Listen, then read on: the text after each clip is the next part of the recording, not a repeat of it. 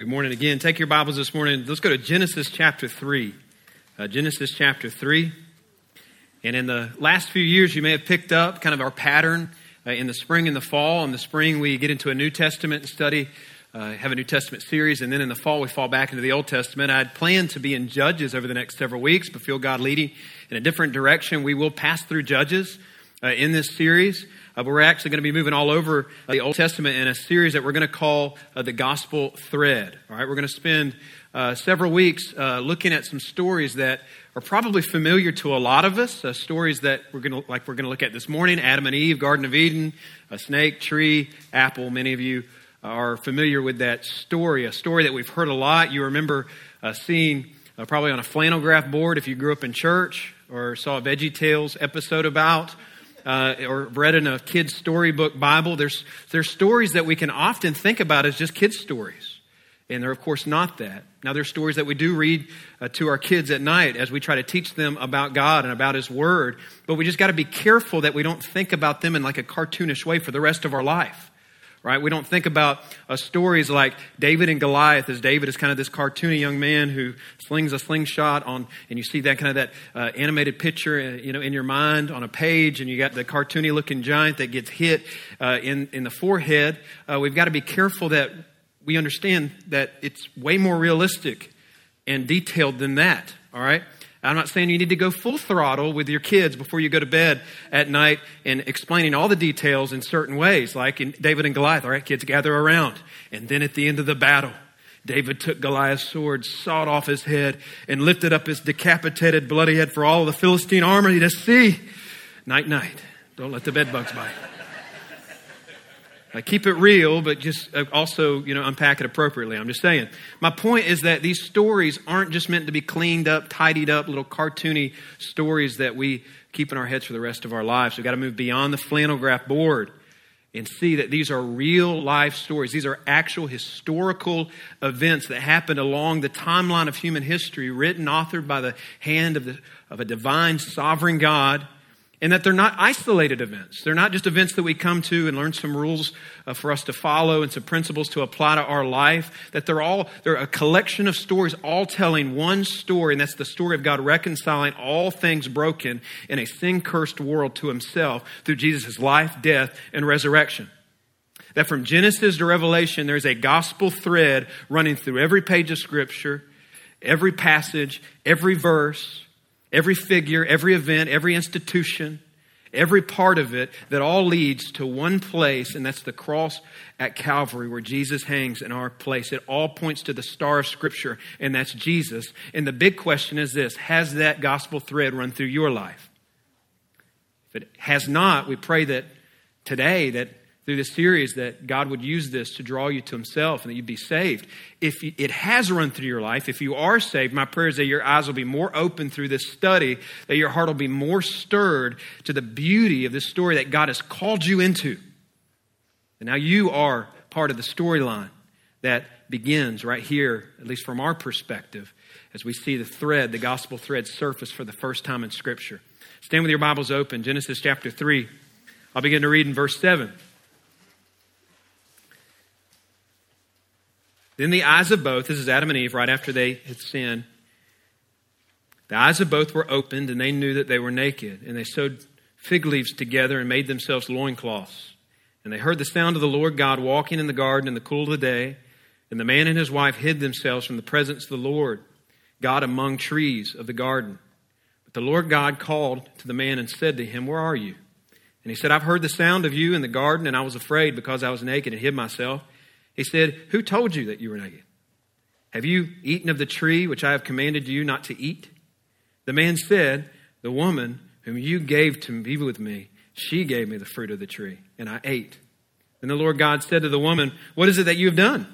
The woman said, "The serpent deceived me, and I ate." The Lord God said to the serpent, "Because you have done this, cursed are you above all livestock and above all beasts of the field. On your belly you shall go, and dust you shall eat all the days of your life. I'll put enmity between you and the woman, between you and your offspring." And by the way, if you believe that a good snake only, a good snake is a dead snake, or vice versa, there's your verse. There's your support verse for that. Last part of 15, it says, "He shall bruise your head, and you shall bruise his heel. There it is. The first surfacing from our perspective of the gospel thread in Scripture. Let's study this morning. Have a seat as I pray. Father, I thank you for this day. Lord, I pray that you would help us to learn your word. God, we are thankful for your word. We're thankful that we're not left alone in this world to just wander and try to figure things out on our own, but you've put in us your spirit. You've given us your word. It's like a light to the path that we walk. And so, Lord, I pray that we would allow it to shine onto our hearts, Father, that we would all lean in and be teachable and be changed forever as a result of being here together. We ask these things in Jesus' name. Amen. So the first point that leaps out in this series, and before I make the first point, there's going to be 2 points to this sermon and really expressing one big truth in this passage. And here it is. Sin destroys, but God's grace restores. Sin destroys, but God's grace restores. So the first point that leaps out in Genesis chapter 3 is the destruction of sin. Sin completely destroys. I'll just summarize a little bit before we get to this part of Scripture. God's created the world. He spoke it all into existence. It was good. Created every living creature on the earth. He creates man in his own image. He creates woman, fashioning her out of one of the ribs of Adam. Places them in a perfect place called the Garden of Eden, where they existed in perfect, unbroken fellowship with their heavenly Father, enjoying him, delighting in him, serving him, worshiping him. Everything was perfect. Everything was good. Everything was innocent. Everything was whole. Then everything changed. Something happened. The Bible says that Satan, possessed by a snake, approaches Adam and Eve and tempts them. In other words, they face a test there in the Garden of Eden as to how much they trust God, how much they trust God's protection, or how much they trust God's direction, how much they trust God's boundaries, how much they trust God's word, how much they trust their heavenly Father, and they fail that test miserably. They eat from the one tree that God forbids them to eat from, and in a moment, everything changes, and with one act, destruction enters in. See, it's interesting to think about. Sin makes you a lot of promises. It promises you a lot. Sin will always promise you life. Sin will always promise you what you perceive in your place as good. It will always promise to make you feel alive. It'll always promise pleasure, and yet it always delivers death. It always delivers destruction. It always delivers exactly what God promises it will deliver, and that's death. He says the wages of sin is death. And in that moment of disobedience, the perfect world that they knew changed drastically. Hurricanes, cancer, miscarriages, brokenness, anxiety, rebellion, shame, and separation from God, death, everything. Think about it. Everything we know is wicked. Everything we know is sad. Everything we know is tragic. Everything we know as bad comes rushing into the world at that moment as a result of sin. These are the consequences of sin. My kids, as they grow up, your kids, they learn about consequences for choices. My 6-year-old, Max, he's learning about that. This is actually a good story for Max, all right? He was on the good side of this story. He comes home from school a couple weeks ago, and he's like, Dad, he's torn up. He said, Dad, these kids did some bad things at school. He said, our principal got us into this room, and he yelled at us, and he told us how bad we were and how we're not going to tear up his school. Dad, there was these kids. They do this thing called a TikTok challenge. You know what a TikTok challenge is, Dad? I said, no, tell me what it is, Max. They videotape themselves destroying property. Dad, that's bad. That is not good. They should not do that. I was like, you were in the right place, Max. That's right. That is bad. There was a time when he was 3 or 4 years old, I thought he might, be on the bad end of that kind of story. He said, that's bad. He said, they're going to be in trouble if he catches them. Well, this past Friday, he came home and he said, Dad, those kids, he said, they got caught. My principal said, and this quote, I wrote it down. He said, they got caught and he consequenced them really bad. I said, what? He said, he consequenced them. I said, all right. I said, his grammar's not great there, but he gets it, right? With bad choices comes consequences, right? And that isn't anything new.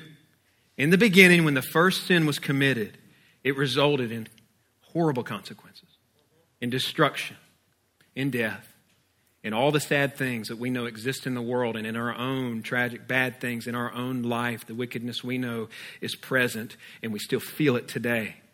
And here's the main thing. If we had to just make a big picture right here, the main thing that I believe arguably is the thing that really destroys all things, it's the most tragic consequence that sin brings is this. It destroys. This is the kind of destruction it brings. It destroys humanity's relationship with God. Sin has broken that. That's why they're hiding from God right here. right? They know, they're hiding because they know that sin has shattered what was once a beautiful, unbroken, perfect relationship that they had with their Heavenly Father. And it's done the same exact thing to us. Romans 5, verse 12 shows us that we've inherited a sin nature from Adam.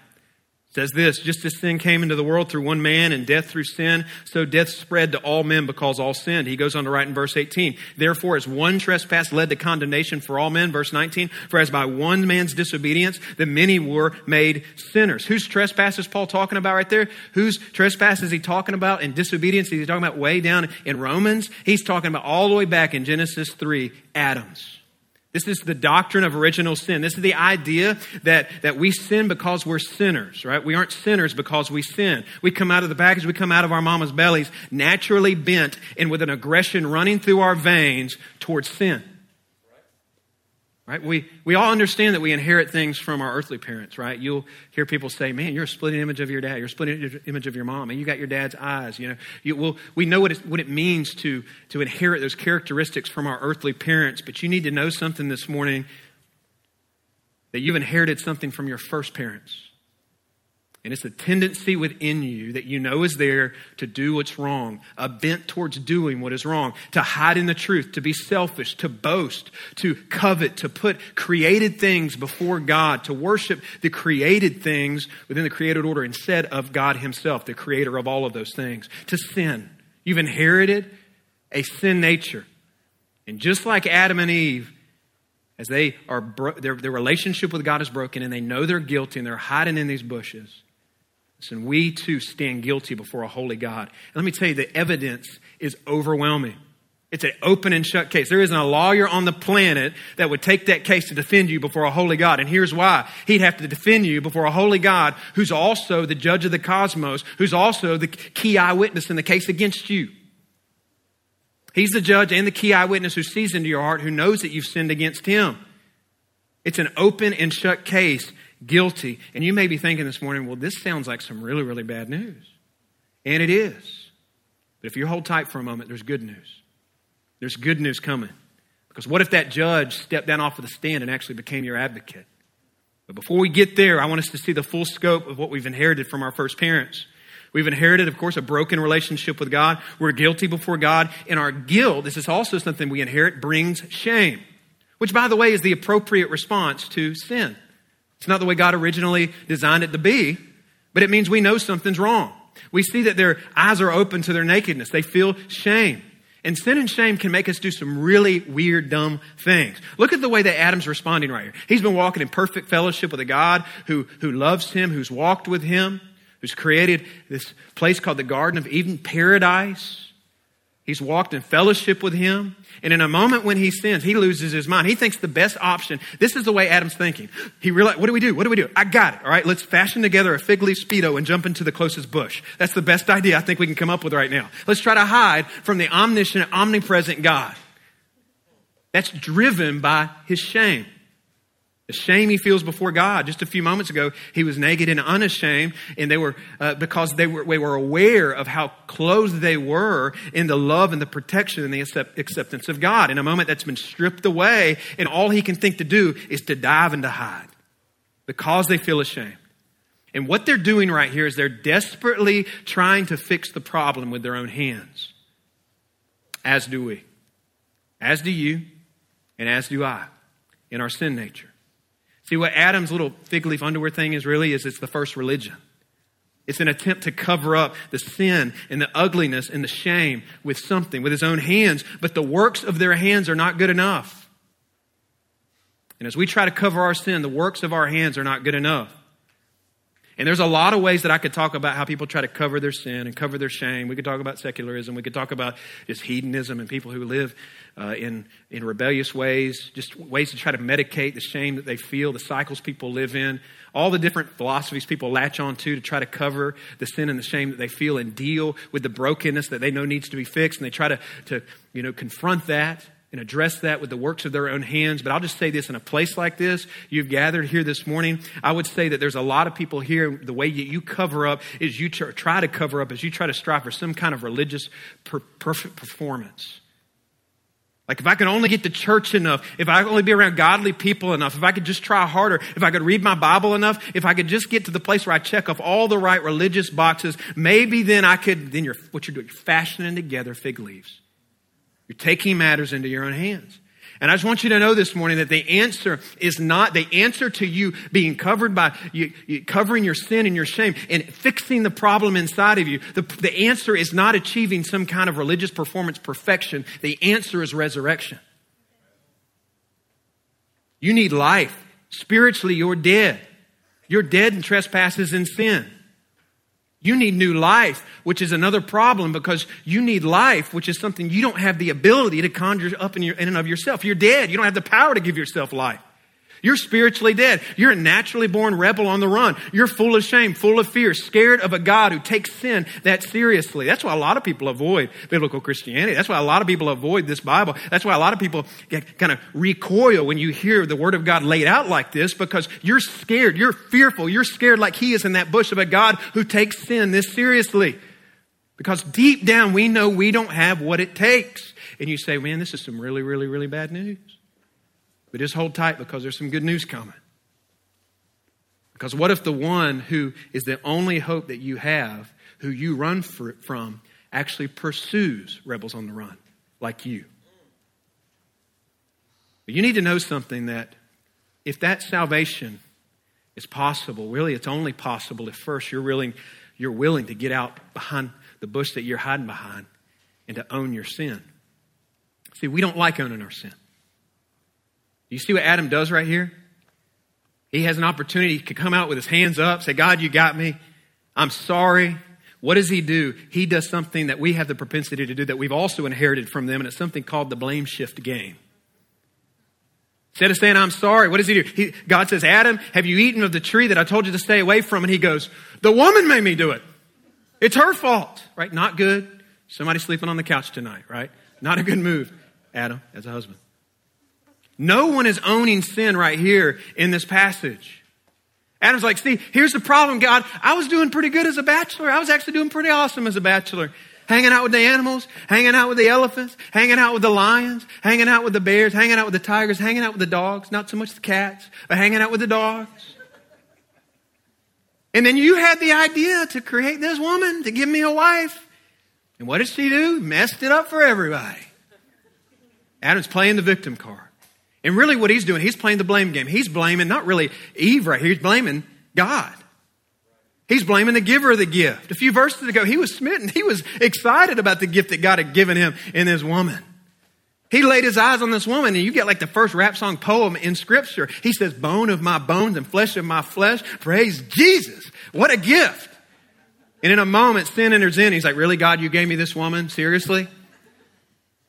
Not a good moment for their marriage, by the way. All right. From this moment on, they were married for like 800-900 years, right? I can only imagine what that marriage was like. Hey, it's easy to knock on Adam and Eve right here. Hey, but we have inherited the same problem. We have inherited the same propensity to blame shift, to point our finger at our spouse, to point our finger at our parents. If they just would have raised me differently, if my spouse was more caring spouse, if my friends were not such a bad influence on me, and if the world that I lived in, if it wasn't just so easy to get access to the thing I have access, blame shifters. And we can't start the healing until we stop the blaming. Blaming others, blaming God. Instead, we have to own our sin. We have to own the reality that we are rebels. We have to look into Genesis chapter 3 and go, this is me. I have the disease. You say, this is really, really bad news. And it is. Sin has entered in and the consequences are dire. Our relationship with God's been broken. Our relationship with other people has been wrecked. Hey, listen, all the fighting happening in homes last night and today in this nation, in this world, maybe even in the lives of people in this room, all of the abuse, all of the dysfunction, all the pride, all the sneaking around, all the lying, it's all entered in because of sin. We have the disease. We're spiritually dead because of it. And we have every reason, because those things are true, to feel ashamed and to feel fear of a God who takes sin this seriously. This is really, really bad news. But there's good news.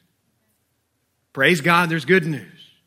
News that may be new to some of you this morning that you'll need to accept, and we hope you do. Your life will be changed forever. But also it may be news that you know, but you need to know that you never need to get over it, that you never need to get tired of hearing it, that you never need to grow cold towards it. It's the truth that there is a gospel thread that runs through this passage. There's a thread of hope and grace that will run not just through this passage, but through the rest of Scripture to a time, to a place on a cross when the serpent's work will be crushed forever. Sin destroys, but point two, God's grace fully restores. There are not only consequences that we see in this passage, there's also a cure for sin. We even see it in the way, we see God's grace on display, even in the way that God's approaching Adam in the garden. You see that God isn't running in, accusing him. He's not rushing in, frustrated. He's not coming in with a sledgehammer. This is a picture of a loving father. Also a picture, scholars believe, that Jesus had in mind as he's giving the parable of the prodigal son, of a loving father coming to pursue a wayward, lost, helpless, hiding in his underwear in the woods son who's lost his way and who's desperate. Adam's son, where are you? This is him asking, this is him wooing, this is him pursuing this lost son, asking questions to help his son self-diagnose his condition. Where are you? Think God bad at hide and go seek. This is God tenderly, softly pursuing and drawing to himself rebellious kids who are hiding from him. He's a pursuer. Number two, he's also a rescuer. He doesn't just pursue, he rescues. And who's the answer to his rescue plan? It's Jesus. Verse 14, God curses the serpent. And look at the hope found in verse 15. What he's doing is he's telling Satan, hey, listen, you're going to have some offspring. Eve, you're going to have some offspring. And he uses a singular word there, talking about he. He says, Satan, you're going to have some offspring. Eve, you're going to have some offspring. Eve's is going to win. That's the short of it. There it is. This is where, from our perspective, we see for the first time in Scripture, the gospel thread surface. This is what scholars call the proto-evangelion. This means the first announcement of the gospel. I love this, that right after the first sin is committed, that flips the world upside down, that throws everything into a mess, a curse falls, right after that happens, the gospel is preached. Right after everything just completely gets messed up, God immediately steps in after it falls apart and says, I got a plan. I've had a plan the entire time. And Eve, who was deceived, look at God's grace right here, is the one who's going to produce an offspring. That one of her descendants is going to come and destroy the tempter, is going to destroy the work of Satan. And when you look at the cross, you can see the thread in reverse. You can see the prophecy coming alive in reverse. He made the promise there, one of your descendants, and you look at the cross, Jesus hanging there, and you can follow the thread back to David. You can follow it from David back to Abraham. You can follow it from Abraham back to Noah, from Noah to Seth, and there's Adam and Eve.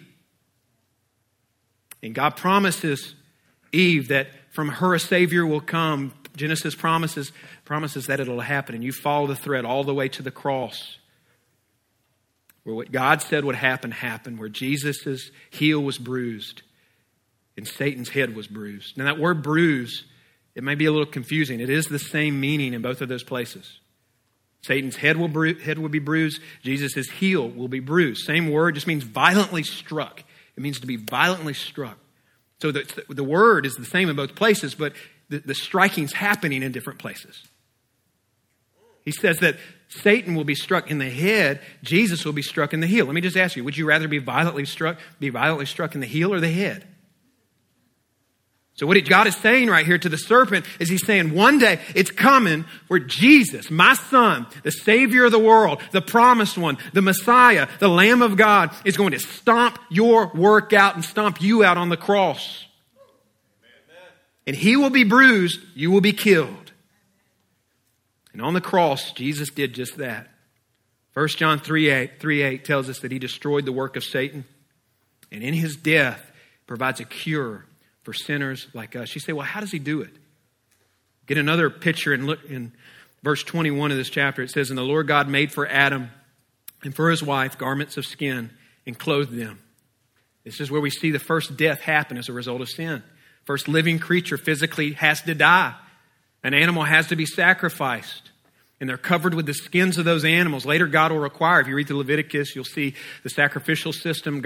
Later, God will require animal sacrifices as an ongoing kind of temporary atonement for sin, because something has to die to cover sin. Something has to die to create fellowship between us and the God who we're separated from because of our sin. But at all points, they're not supposed to be taken as permanent ways to atone for sin. They all point to the permanent way. They all point to the greater sacrifice. Hebrews explains that the blood of animals couldn't take away sin. They're all meant, the sacrificial system, every institution, every sacrifice, every system, every figure, every event is all pointing to the cross of Christ, all pointing to the ultimate sacrifice, Jesus Christ, the Lamb who was slain for the sins of the world on our behalf on that cross, dying for sins once and for all, offering atonement for sins for all who believe. And when you trust in His death and His resurrection for the forgiveness of your sin, a supernatural exchange happens in your life. Jesus gets your sin, you get His righteousness. Your sin is put on Him at the cross where He bears your sin in your place. He absorbs the wrath of God in your place. And in exchange, you know what you get? This is why it's called amazing grace. Transferred into your spiritual bank account is His righteousness. And just like God took those animal skins and put them around Adam and Eve and said, hey, listen, you can't clothe yourself. You can't cover yourself. Let me do it for you. When you come to Jesus, when you confess your sins, when you get out from behind the bush and you say, you got me. What He does when you trust in Jesus is He covers you forever in the perfect righteousness of His Son. He covers your sin. It covers your shame. It covers your guilt. And you never have any reason to fear His judgment again. Has that happened to you? Let me ask you, how will you respond to this today? Because the same question that this God who woos and pursues and walks into the garden asking, it's a question that He could very well be asking you today. Hey, where are you? Where are you in your relationship with God today? Venture to say, in a crowd this size, there's some of you who you're still stained by your sin. You've not thrown the full weight of your faith on the finished work of Jesus Christ for the forgiveness of your sin. And I'm telling you, based on God's word, not on my word, not on my opinion, not based on the opinion of a group of people who are just trying to make the life miserable for other people who are trying to have fun in the world. Based on the authority of God's unchanging, eternal word, you are living in the consequences of your sin. And if your sin is never remedied, if your sin is never dealt with, you will die an eternal death because of the consequences of your sin. And you know that. The evidence is all around. As God pursued them and said, you can be cured. There's a free gift of salvation available to you. The question, here's the big question. Will you just get out from behind the bush and say, you're right? I'm a sinner. It's nobody else's fault. I'm a sinner. I need help. God, will you help me? Now, here's the question some of you are wondering. I'm saved. What's the application here for my life? Are you a believer this morning? Well, let me ask you this. How is this passage continuing to impact your life this morning? Let me ask it to you like this. Can we just get real? Can church be a place where we can get real? What do you do when what you have done is wrong? Everybody have a perfect week? Everybody just killing it, crushing it? Perfect score in the way you treated your wife or your husband or people around you? Anybody had a perfect score with your thought life? I'm talking to Christians. Of course not. So what do? You snapped at your wife, lost your cool at work? What do you do when you've gone to the website you know you shouldn't go to? What do you do when that relationship at work has gone too far? What do you do when you sin? And this is what's crazy, that although we've experienced salvation, although we know that Jesus took the shame and the condemnation that we deserve and that we did not earn, that He earned for us, and that He covers us with His righteousness, that we will still often after we sin try to hide. Instead of turning once again to the one who saved us and confessing our sin and repenting and experiencing His grace in a fresh way, we throw back on the fig leaf underwear and jump back in the bush. It's crazy. And I just wonder how many of you know Jesus, you're saved, but boy, you wander. You've drifted. And what you've done is you've drifted back into this fake superficial relationship with God. Because when you sin and when you blow it and when you transgress against your Creator, you don't show it to God and you try to hide it. You say, I'm not a hider. I'm at church. Really? I just sang songs about God. I'm sitting here listening to a sermon from His Word. I went to Sunday school today. I'm part of a small group. I serve. You know me. I'm a Facebook friend with you. I'm not hiding from anybody. Listen, just because you're in a crowd doesn't mean you're not hiding. In fact, church can often become a pretty bush that we try to hide in. You say, well, why would somebody do that? You've taken your eyes off the gospel. You've taken your eyes off the beauty of the gospel. You've taken your eyes off the beauty of that supernatural transaction. You've taken your eyes off the beauty of the doctrine of justification. You've taken your eyes off the truth that because of the gospel, I don't have to fear God. I don't have to hide in shame. I don't have to fear His judgment anymore. I don't have to hide in a bush because I'm hidden in Christ. And you need to remember once again what God sees when He looks at you. He doesn't see disobedience. He sees Christ's obedience. He doesn't see your impurity. He sees Jesus' purity. He doesn't see when He looks into your life, your unfaithfulness. He sees Christ's unending, perfect faithfulness. He doesn't see you in your sin and your shame. He sees the perfect righteousness of Jesus Christ. That's the way positionally God sees you. Nothing can change that. You can do nothing to make Him love you any more or any less. You are beloved. You're completely loved by God in Christ Jesus. Therefore, Romans 8:1, there's therefore no condemnation for those who are in Christ Jesus. So when you do sin, and you will, what are you hiding from? This means you can live in the freedom of coming to God in your weakness because you know He's not grading you on your performance. You've been made clean because of what Jesus has done. Therefore, in your weakness, you can come to God where His grace will pour over you again and again. And that's where you'll be filled with the power to run the race that you're running effectively. For His glory. Stop hiding. Stop running. Keep short accounts with God. Listen to this. You hear anything that I've said over the last several minutes, listen to this right here. Christian maturity, spiritual intimacy is not about you living a perfect life. It's not about you pretending that you're living a perfect life. It's about you staying out of the bushes. It's about you walking in the light. Not hiding, not blaming people around you for your sin. Well, she pushes my buttons and those are your buttons last time I checked. Well, he knows how to push my buttons. And if he didn't, they're your buttons. Own it. Well, if my boss wasn't a jerk, I wouldn't be. Own it. Well, my kids drive me to the edge. If I just got a new set of friends, if I could move somewhere else, my problems inside of me would disappear. No, because the problem is inside of you. You can't escape it. You can't escape you. It's blame shifting. Tale as old as time.